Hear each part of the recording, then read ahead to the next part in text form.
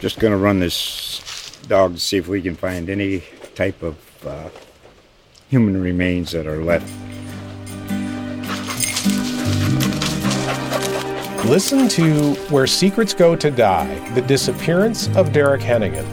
From the Detroit Free Press, a new podcast set in the woods of Michigan's Upper Peninsula. Available on Apple, Spotify, Freep.com, or wherever you get your podcasts. Stay warm at the Horseshoe this season. Score an exclusive, officially licensed Ohio State scarf when you subscribe to the Columbus Dispatch. Get the planet's best Buckeye coverage, award-winning reporting, and one amazingly cozy scarf by subscribing at dispatch.com/scarf. This promotion is licensed by The Ohio State University. Trademarks used with permission. Columbus is growing. Here at the Dispatch, we wanted to take a step back and look at what all this growth means. This program will explore the future of Columbus and Central Ohio. This is What's Next.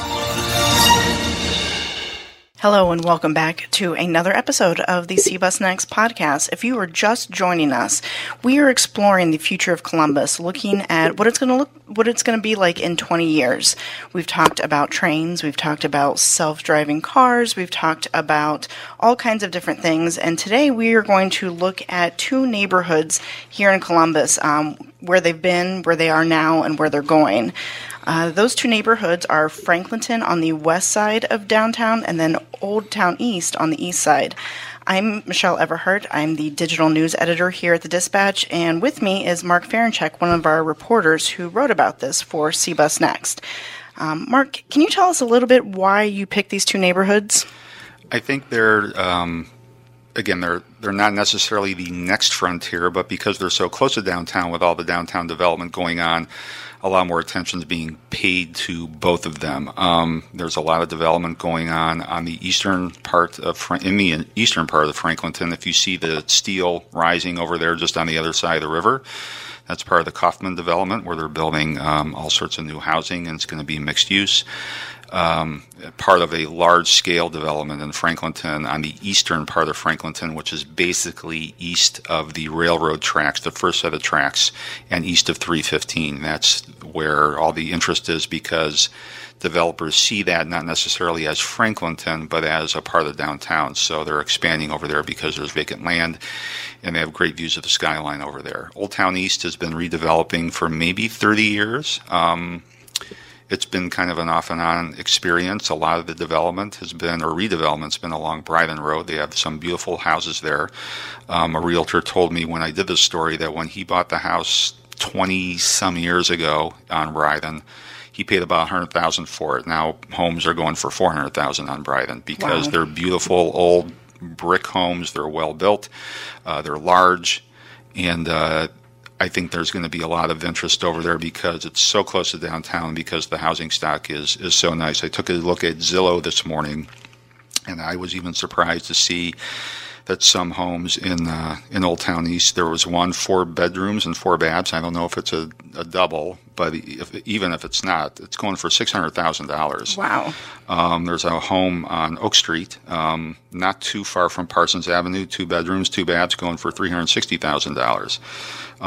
Another house on just south of Broad Street on South Ohio is going for almost $200,000, 3 bedrooms and 2 baths, and that would have been unheard of just a few years ago. But the houses are very interesting. They're appealing to people. They're close to downtown. They're close to bus lines. You can bike to work from there. And as the downtown condominiums become very expensive, and they're building many more of them, people are looking at some other areas for houses, and these are 2 of them. Okay.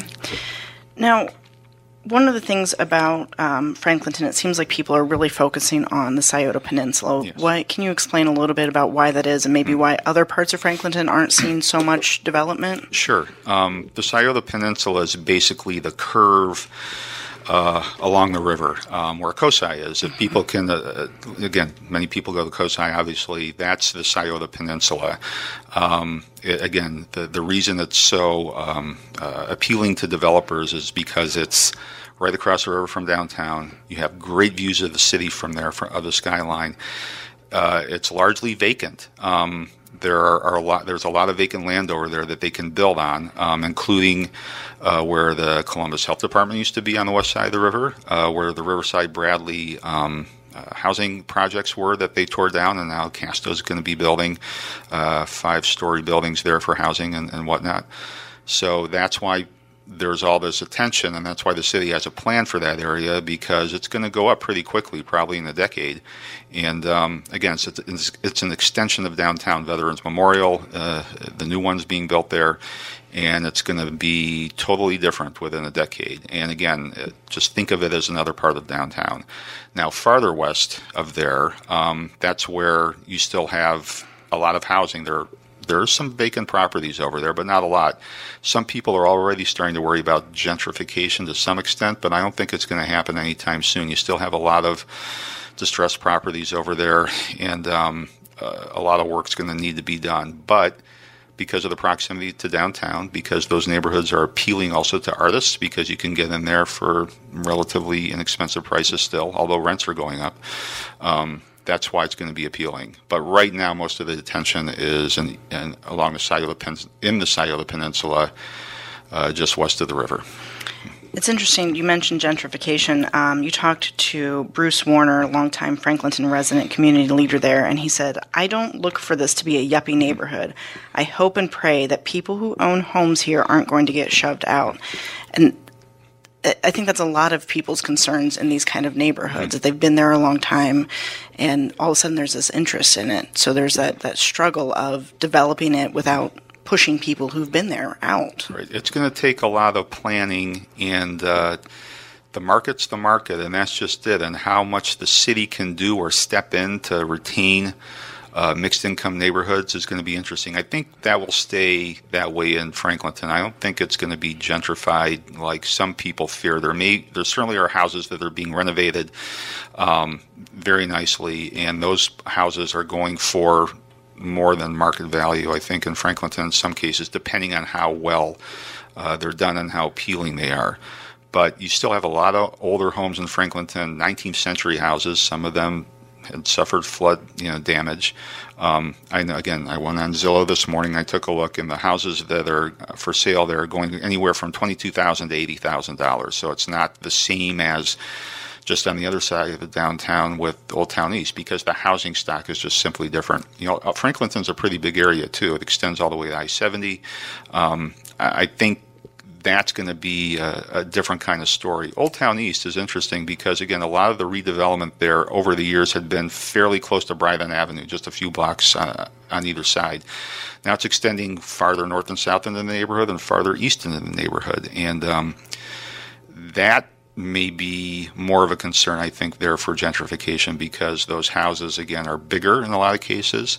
They're brick, and they're very appealing, and it will be interesting to see if longtime residents there will be able to stay.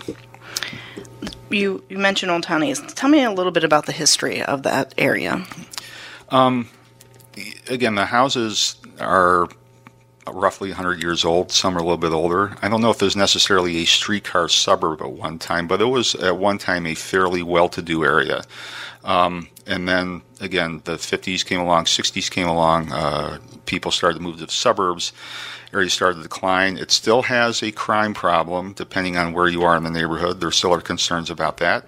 But again, because of the types of houses that were built there for generally well-to-do people, and again, if you go down East Broad Street, you can see these larger homes that were, built by business people or, well-to-do people a century ago. That's who lived there. Then they moved farther out to Bexley, farther out east to eastern Columbus, and now people are moving back in because those houses are very, very appealing to people. And people are sinking a lot of money into fixing them up. And if you just take, a drive down Bryven Road, even Oak Street now, just east of Parsons, or Broad Street, you can see a lot of work being done. There's a very interesting corner that people always point to around South 18th and Oak Street, where you have businesses like Yellow Brick Pizza, Angry Baker. There's a cool little bar around there. There's some row houses that were renovated there, and it has a totally different vibe now. Now, it has to continue to expand into the neighborhood a little bit more, But I think that's going to happen because it's pretty appealing, and again, it's close to downtown and to Broad Street. I love driving home on Broad Street and seeing some of those homes. They've got great architecture there, and you can tell that they were well built and taken care of through the years. It's really neat. And a number of them were converted into offices too. So then they still are, and I would think at some point maybe some of them, depending on who owns the houses, maybe they would sell them to somebody that wants to reconvert them to residential because they're very appealing. What are some of the advantages to Old Town East? Again, I think the advantage to living in a place like Old Town East is that you are very, very close to downtown, but you still have the feel of a residential neighborhood. Lots of trees there, tree-lined streets. Again, you're close to town. I think they still need some local businesses. I know that when I did the story, that's one thing people were talking about. They like a grocery store there. I think they would like more places to go around there. Franklin Park is close to there. So you have that. That's nice. And the Franklin Park Conservatory. But the businesses, the services still need to follow. But I think that's probably going to happen as the neighborhood becomes more densely populated. They're building a 14 condominium project in the neighborhood, brand new. So that and a vacant lot that's been vacant for a long time. There used to be an apartment building there, burned down 30 years ago or something like that. So as people continue to move into the neighborhood, I think businesses will follow because the money's going to be there to support those businesses. And hopefully that'll also help with the Main Street's return to its past, because there are lots of commercial areas down there that have been kind of run down for a while. And I think that'll help rejuvenate Main Street as well. All right, Mark, thank you so much for coming in today. Thank you. You can tell us your ideas of what Columbus is going to look like in 20 years or give us some feedback at cbusnext.com. You can email us at cbusnext@dispatch.com or use the hashtag cbusnext. We'll be back next week to talk about affordable housing, I believe with Mark again and reporter Jim Weicker. Thanks so much. Just going to run this dog to see if we can find any type of human remains that are left. Listen to Where Secrets Go to Die, The Disappearance of Derek Hennigan. From the Detroit Free Press, a new podcast set in the woods of Michigan's Upper Peninsula. Available on Apple, Spotify, Freep.com, or wherever you get your podcasts.